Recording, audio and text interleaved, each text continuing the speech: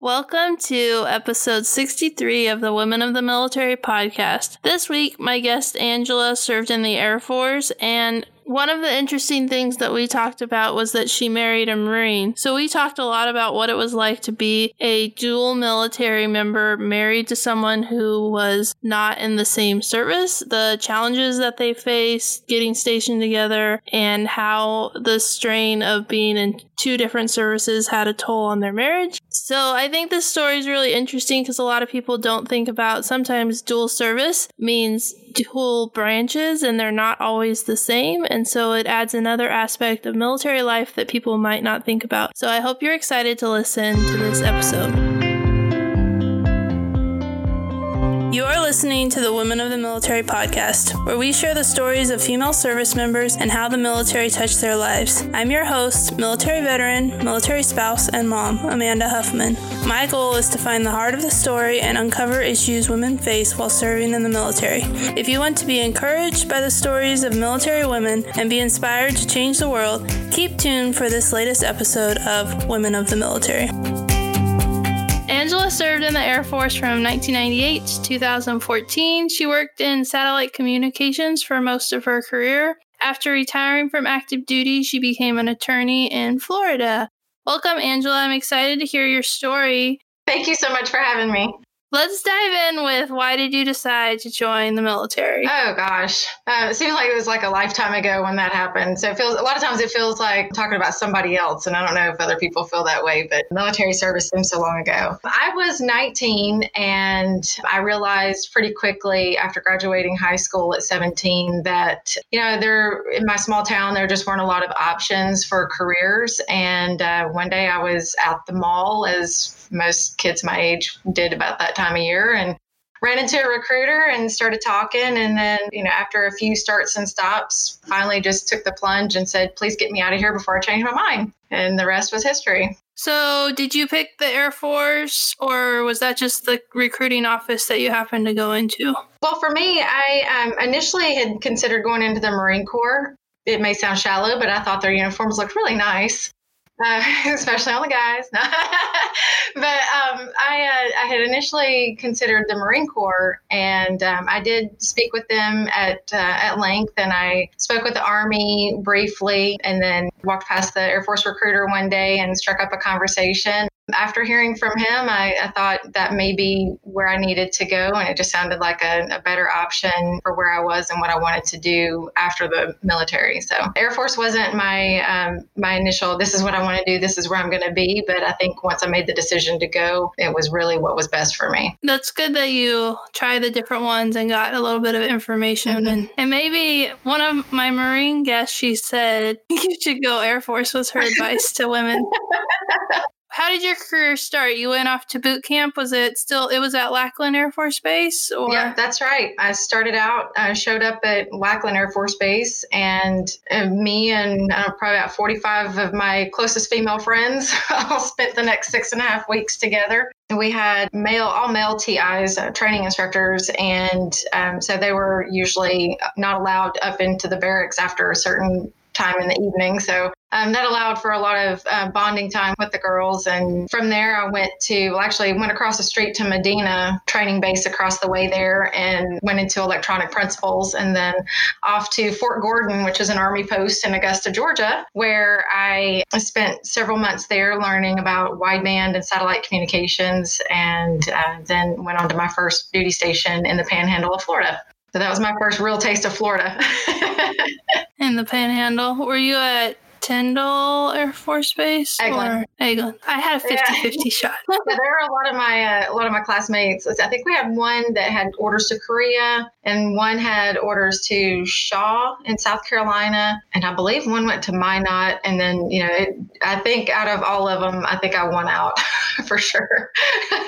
So what do you do in like satellite communications? What part of your job can you talk about that you could tell us about? Well, the biggest thing that we did from there was when I first reported to Eglin, I was part of a wideband shop it was wideband and SATCOM together, but they had wideband crews and SATCOM crews. And the wideband crew basically did point-to-point communications. So it was microwave. You think about microwave towers that are only, 50 feet high, and they just transmit end to end. And you have usually telephones, just real primitive communications from there, at least when I did that. Then I transferred over to the SATCOM crew where we did more satellite-based stuff. So it was taking all of the phone lines and internet and things like that, trunking it together, and then shooting it up into space. And then the distant end would, bring it down through amplifiers and whatnot, and then take it back out to the end user. That's kind of the layman's version of what it was. It's a whole lot more complicated with, all the different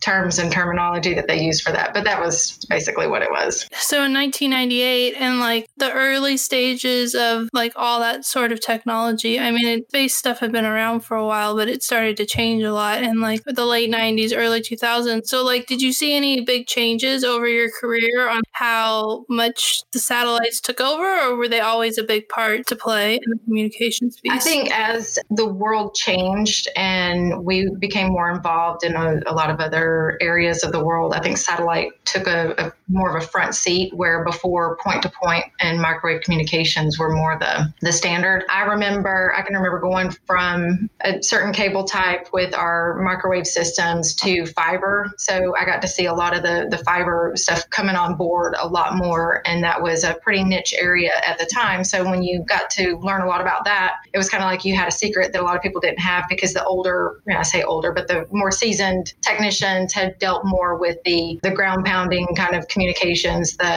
just your basic telephones and things like that. Then we started dealing more with fiber communications, long haul, and things like that. So I think being in during that time was really fascinating, and seeing how things were changing and things were growing. But then also with the way the Air Force was at that time, we were on the heels of 9/11, and there was a whole lot of joining fields, paring down forces, and things that made keeping up with all the terminology, the technology, and being able to keep our communications footprints small and compact in the theater. I think it made it really challenging, but it also made us really self-reliant when it came to dealing with, kind of the fly by the seat of your pants ordeals that we were handling. Yeah, that sounds like it would be really interesting to know all the technical details. How long were you in Florida? So the first time when I was in the Panhandle, I was up there for just a couple of years. Then right at 9/11, I PCS'd or changed stations and went to Korea. So while everyone else was here stateside reeling from the attacks on the World Trade Center and the Pentagon and the plane that went down to Pennsylvania, Flight 93, I was learning a new language in Korea and had no idea what was going on back here. And at that point, a lot of the comm systems were down. So it was kind of hard to get information back to the States. And more to that fact, my parents didn't know for the first couple of days if I'd even arrived in Korea safely. So they were grounding planes left and right. So nobody really knew who was where and what was happening. And it made for a crazy time, which I'm sure you can attest to that as well. So you were in the middle of moving to Korea right around when September 11th happened. And that's one of the things that happened that I think people don't really realize. Like if you were moving or traveling during that time, like all those planes were grounded and technology wasn't as good as it is today. And I don't even know if it was as good as it is today, if there would still be ways that you couldn't really get a hold of people. That's an interesting situation. So your parents were probably worried about you. A little bit, I think. One of the first things they did, of course, was they shut down a lot of the bases because they were trying to figure out kind of what was going on, what's the response, how do we handle this, which I think was the fast acting, from a military perspective in protecting all of the infrastructure that we had. I think it was good on them for that. But at the same time, for someone who had just arrived in Korea and they shut down the base. And so more to that fact, my supervisor lived in off-base housing. Well, it was base housing, but it was located off post. He couldn't get on base to let people know, hey, she's here. And I just happened to run ran into one of our admin girls. She had stopped back by the dorms to pick up some stuff to take back to the squadron. And I come, walking out of my room. I'm like, hi. And she's like, oh, you're our new person. Come with me. And I'm like, oh, okay. What's going on? Is this a joke? And so she's like, yeah, no, not a joke. I was like, that was mean. I thought everybody had just left me. It was awful. But I survived. Everybody survived. So we were good. But it took a few days before everything started making sense. You were in Korea for a year? Yes. I spent a glorious year in South Korea. I really enjoyed the experience there. A lot, it gets a lot of mixed reviews. Some folks are like, I don't want to go to Korea. And then a lot of people, think, oh yeah, shopping, which the shopping is pretty good in Korea. I'm not going to lie. But yeah, I had a full year there and then had to follow on to North Carolina and came back stateside, actually leaving the airport right at the 1 year anniversary and got to hear on the radio the moment of silence and driving under the overpasses, seeing the flags draped down on the overpasses and all that stuff. I think that's when it really hit me that something happened back home that, was really not just something you see on TV. Yeah, that makes sense after being away from a year and then coming home and the reality of it and just the gravity of it all. So you went to North Carolina and did you continue to do satellite communication stuff there? Yes, I did. And let's see, I was trying to remember. I mean, we had several deployments and stuff while we were there. And I think one of those included going to Iraq. That wasn't my first deployment, but it was the first one where I think we were being shot at on a regular basis. So that added a whole degree of difficulty to the whole deployment aspect of it. Because before, deployments had just been, oh yeah, we're going to deploy here. We're just going to make sure the comm stays up and, it'll be fine. And, everything's good and nobody's getting hurt unless it's heat exhaustion. But then you go into an environment like that and you realize that, some of it is very scary. It can be quite interesting to deal with. So you deployed a few times, and then when you went to Iraq was when the first time you really saw combat on close level, and that changed. You still had your job to keep the communications up, but then you also had the attacks that made the whole deployment more difficult. Mm-hmm. What was the hardest part of being deployed to Iraq? I think at that point, it was just the uncertainty. And I remember, there were a lot of comments made about, your time there is pretty much a crapshoot. You don't know when your number is going to come up and all that. So it was, I think, it was very concerning, because there's just a lot of uncertainty and you didn't really know because of the way the base was laid out, the situation, everything, the volatility in the region and everything. Even though we didn't have many opportunities to go off post and most of us had no opportunity to go off post, I think it was just the gravity of the situation,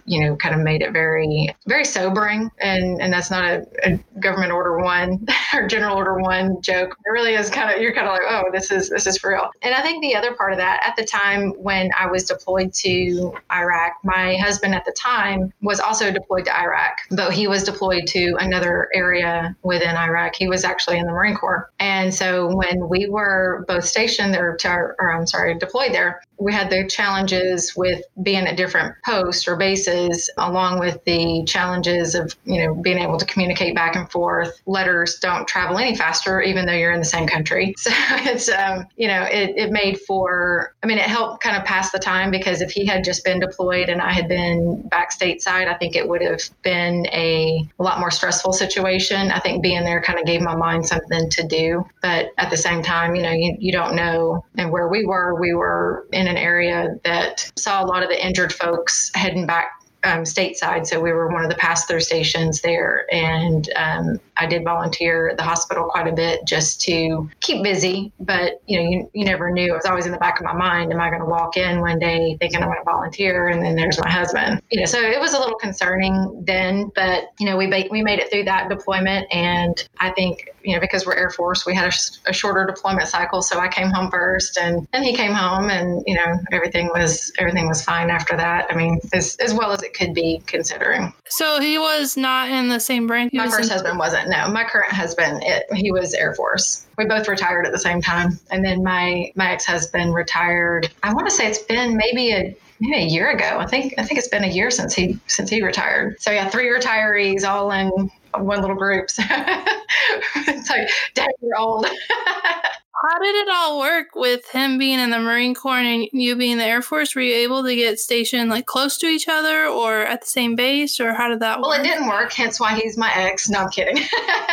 No, let's see. So when we got married, my follow-on, so we got married right before I went to Korea. And then my follow-on was to North Carolina. So we were able to be stationed somewhat close to each other. Then he moved on to the DC area. And then I followed a few months later. You know, and for dual service and the rank situation, one of the things about being enlisted is that the higher you go in rank, the smaller the opportunities are to move at will. And when you've got two people that are both moving up in rank pretty consistently, it can make it even more challenging to find jobs, especially considering his job. He was in a pretty sensitive job that only had a few bases that they could actually go to, and even fewer that were near Air Force bases. It took a lot of shuffling to try to keep us together, but ultimately, I think being dual service that way, I think they overall did a really good job at being able to keep us as together as possible, as quickly as possible. So it wasn't always, we were moving at the same time. Like I said, the last base that we transferred to, I followed on about, I want to say it was maybe 6 months later. But I mean, a 6-month lag is really not that bad in the grand scheme of things, especially when, as technology got better, we were able to talk, we were able to drive back and forth. So it wasn't awful. I mean, it wasn't ideal, but it wasn't awful. And then my current husband, being both Air Force, it was a little easier. We were in different career fields, so at least they weren't trying to figure out how to keep us in different work centers or anything like that. So that wasn't so bad. But even with that, as we increased in rank, we were both concerned that the chances for us being stationed together long term would be, fewer and far between, especially since by the time we retired, I had already completed a short tour, which was in Korea. I'd already completed a special duty assignment, and I don't think he had, memory serves me correctly, I think he only had a long tour, and there were no short tours, there were no special duty assignments. So I was concerned that he might get involuntarily selected for something like that and end up being somewhere that wasn't exactly conducive to dual military. And now a word from our sponsor. Is your family going to be okay financially if you die? Hey there, I'm Melissa Skur, Coast Guard spouse and experienced insurance agent. As the owner of Insure the Heroes Incorporated, an independent term life insurance brokerage, I help military families past and present, as well as the general public, put together life insurance plans that fit their needs and budget. Military spouses provide financial value to their families even if they're not working. I encourage them to consider what their service member would do if they died. Securing the right amount of life insurance is how you can protect your home front should you pass away prematurely. The SGLA is rarely enough to cover your family's long-term financial needs. Also, when you transition out of the military into the civilian world, life insurance shopping will be on your to-do list. Ideally, you want to lock in coverage well beforehand. Remember, life insurance isn't for you, it's for the ones you leave behind. So head on over to my website at insuretheheroes.com for a no-obligation quote or to book a complimentary call. If you prefer, you can dial me directly at 844-514-LIFE.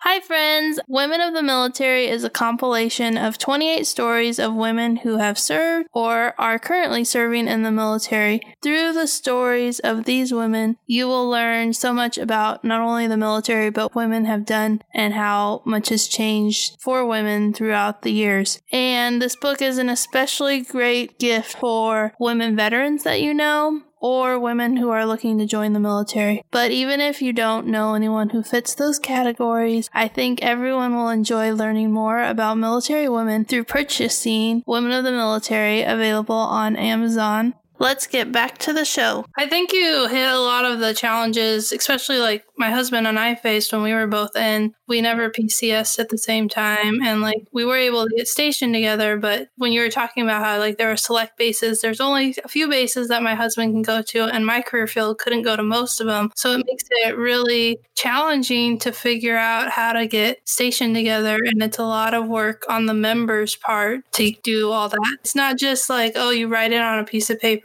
I'm married to this person, and then they make it happen. They work with you, but you have to do a lot of the work too. And I think that goes back to one of the things an old supervisor told me toward the beginning of my career. He said, no one's going to care for your career as much as you do. And so if you want something to happen or you want a certain outcome, you're going to have to make it happen. And I think that was one of the things that just kind of stuck in the back of my mind. And, while it wasn't always ideal, it's kind of like if you force it or you become the squeaky wheel, eventually things will work out or you'll find a way to work around it so that you can at least make it livable. Did you have any challenges besides dual military while you were serving in the military? There were a lot of challenges, and it's kind of, I think when you step back and you look at it, I don't know that many of them are unique to military life. I think it's stuff that people in the civilian sector experience as well.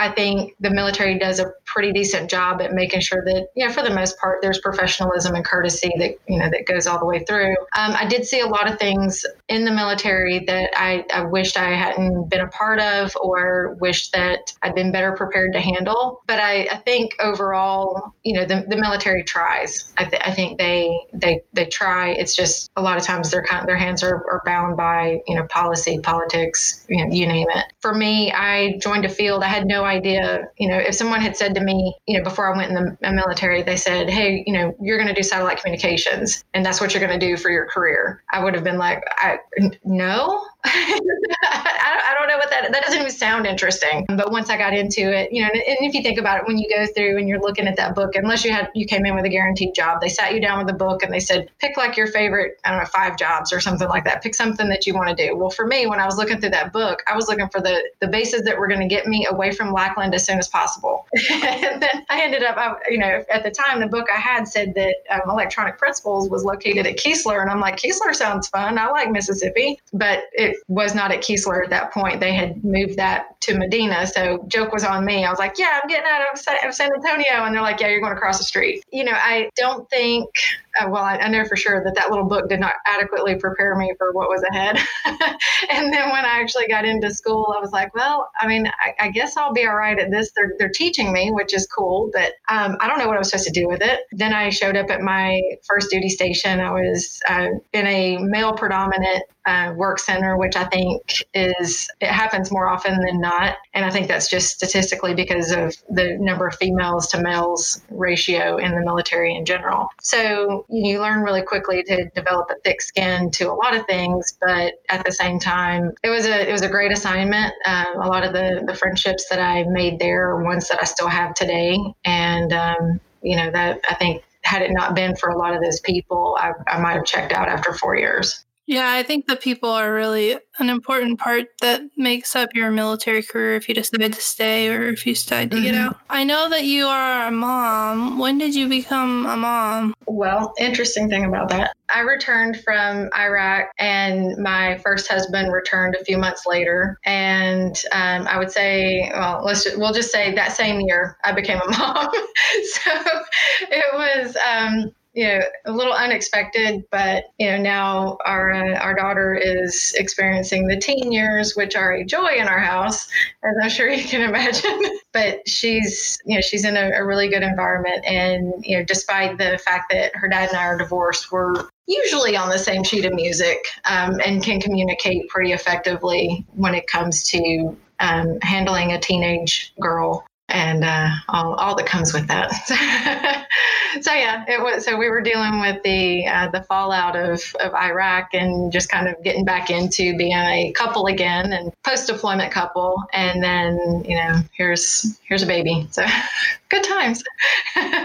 That's a lot to deal with and makes it for a challenging transition. You were, as a mom who served in the military, I don't get to talk to a lot of women get out of the military when they become moms. So were there any hardships or challenges you faced being a mom and staying in the military? Oh, yes. So the PCS that I told you about, where he moved to the DC area and I moved shortly thereafter, about 6 months after, our daughter was about 3 months old when I moved. So I spent the first 3 months of her life with him being several hours away, driving home on the weekends. So it was a lot like being a single mom, especially during the week, because there was nobody else there. My parents were miles away. His parents were even further away. And, he would come home when he could, which I get. So But military being what it was, we were hours apart, and you go, well, all right, you just kind of knuckle down and go, all right, we're going to do this. We're going to figure this out. So, and I even considered leaving the service at that point because, they offer to let you out of your contract for things like that. And I really thought heavily about it. I went and picked up the paperwork. I was ready to go. I'm like, I'm not doing this by myself. I didn't sign on for this. But then ultimately, it was kind of a last minute thing. I was like, oh, here, we were able to pull some orders. And I'm like, sweet, I guess I get to stay. Cool. So then I moved and then we were able to, come back together with our daughter and actually, have that. But, even then there were still, I deployed again after we were both in the DC area. So he got to be full-time Mr. Mom. And that was an eye-opening experience for him as well. And then also being a world away from your child when they're very little was pretty rough. And I know I'm not the only one. I remember when I went to Iraq, one of my friends, she was right at the 6-month mark, I believe it was. I don't recall, but I think it may have been about 6 months before you're deployment eligible. And she was it was practically the day that she became eligible was the day we were leaving for Iraq. And I remember standing outside, we were getting ready to leave, and everybody's saying goodbye to their parents. And she's sitting there holding her little baby. And I was just like, oh my gosh, this can't be happening. This is not right. But it happens. And I know she's not the only one, and I wasn't the only one. And, I think that was probably the biggest challenge. When you have a spouse that's military as well, you kind of get in the mindset, you're like, look, I'm doing my job, you do your job, we'll high five in the doorway if we have to, fine, we're both serving in our own right. But when you have a little one, I think it changes the perspective a lot. Yeah, it has to be hard. One of the first interviews I did on the podcast, it's episode 3, I talked to Cynthia, and she left when her daughter was just over a year old. And we talked about the challenges that she faced leaving her daughter behind. And the Air Force has changed the policy so that now it is a year. But she even got a lot of pushback. They tried to send her at 11 months, and we're like, well, it's more than 6. And she was like, but they changed the law so that I could stay home for the first year. And that was really important for her to fight that, not only for her, but for all the people who had fought to make that happen. Well, I'm glad they changed it. I mean, it's still not, and people understand too. And even once you have a child, you have to understand if you're going to stay on active duty or you're going to stay in a position where you could be deployed. I mean, it is a risk that you're accepting, just like when you sign up to join the military, you're accepting the risk that they could send you somewhere where you may not come back. And so I don't mean to sound callous about it. It doesn't make it any easier, but it is one of those things where you go into it with your eyes open going, look, I know this is real. This could happen. And at the end of the day, you just you do your best to stay distracted as much as you can so that you can focus on your job and not the fact that your child is half a world away. Everything that goes with that. Yeah. She talked about all those things. Yeah. In the interview. So I feel like it's an important thing to talk about and mention, because that was one of the big driving factors for me to get out, because my career field deployed a lot. And I knew that within a year of having my son that I would likely deploy, and I couldn't do it. So It's tough. And I don't think there's any fault to be had either way. If you stay, cool. If you go, hey, you made the choice that was, best for your family and your situation. And I think that's either way, it's the right decision. I agree completely. Why did you decide to leave the military? So this was one of those, this is one of those situations that has a lot of answers or a lot of reasons. First and foremost, my family came first. By this point, whenever my husband and I decided to leave, we had, at this point I had divorced my first husband. I was now married to my current husband, and my current husband and I had recently had a child. She was about almost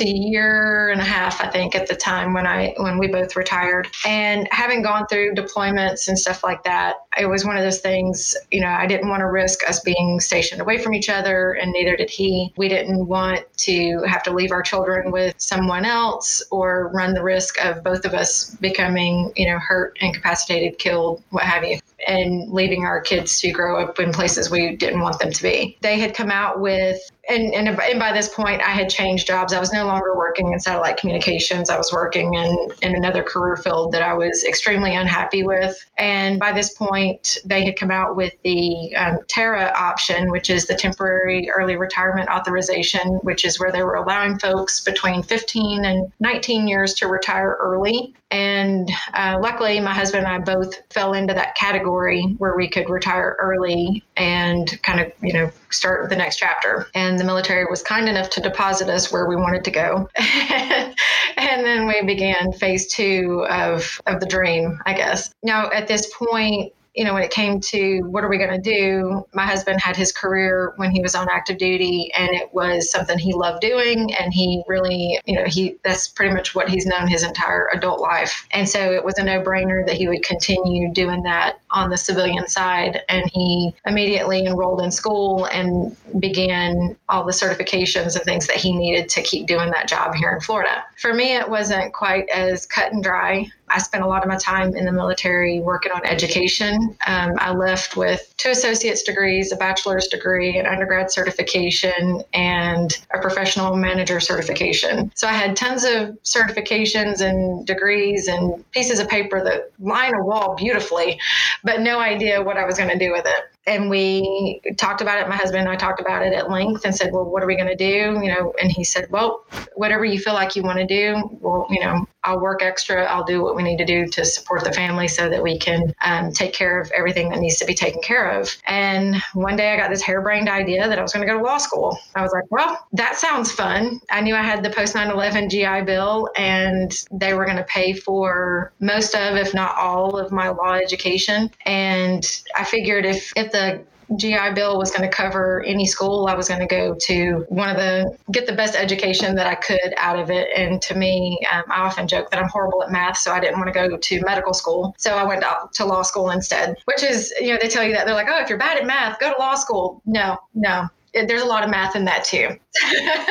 So I went to law school and graduated and took the bar exam and ultimately became an attorney. And, luckily having the retirement piece, collecting the retirement paycheck that we've been collecting since we've retired allowed us to pursue this, pretty much, I don't want to say on the government's dime, but I mean, it set us up pretty well. And I don't think we would have had that had it not been for the early retirement. So yeah, it was kind of a wing and a prayer. And we just said, well, we hope we both get approved for this retirement. And we did, and we took the leap, and it's been smooth sailing for the most part ever since. So your transition seemed to go pretty well. You guys transitioned out from both being in to both getting out, and now you're a lawyer, which is really cool. Thank you.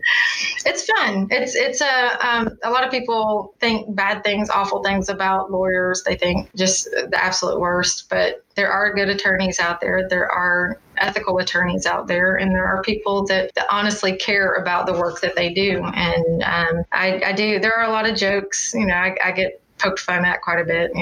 I think I've heard just about every single lawyer joke there is out there. But, I do find that I attract a lot of veterans, a lot of military and things like that in my work because, I understand where they're coming from. I've been through a lot of what they're going through, and being able to help them because I have a skill that, maybe they don't have or that they can benefit from. That's at the end of the day, that's how I know it's worth it. That's really cool that you can tie your new job in back to serving veterans and connecting with them, which I think is one of the key pieces that has helped me in my transition. So that's great that you're doing that.